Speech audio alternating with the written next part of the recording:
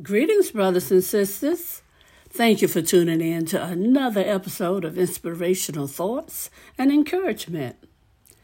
In the 43rd Psalm, in the 3rd verse, you'll find these words: "Send out your light and your truth.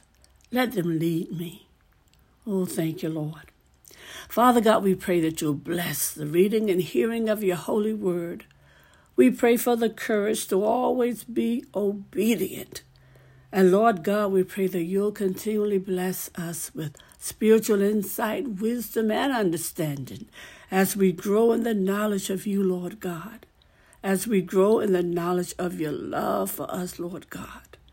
This we pray in the precious name of Jesus, your Son, our Savior. Amen and amen. Thank you, Lord. Thank you, Father. Brothers and sisters, you know the Lord speaks to you right and shows you what to do through his word. He answers your questions. He shows you what step to take next, and he gives you understanding. Yes. Now this is why the 119th Psalm and the 105th verse says, "Your word is a lamp to my feet and a light to my path." You can know the Lord's plan because he reveals it to you through Scripture. However, you can make the mistake of thinking God's word is a flashlight that passively sits in your hands, and we point it in front of us to make sense of what's ahead.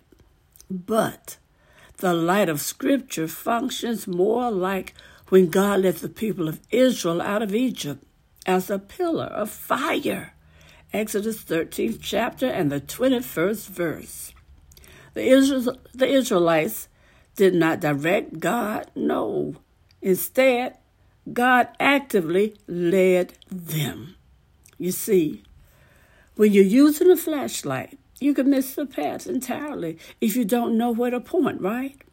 But when God is a pillar of light ahead of you, he makes turns that often don't make sense, but that ultimately gets you on the right road. Oh, thank you, Lord.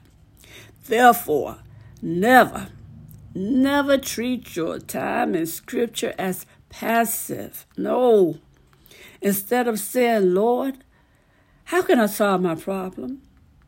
ask the Lord to lead you. Amen? Then you can follow his light wherever he takes you, certain that you're on the right path. Thank you, Father. Thank you. So ask the Lord to illuminate your path through his word. Amen. And when you do, brothers and sisters, you'll have a blessed journey. You'll have a blessed life. You'll be able to be a blessing and have a blessed day.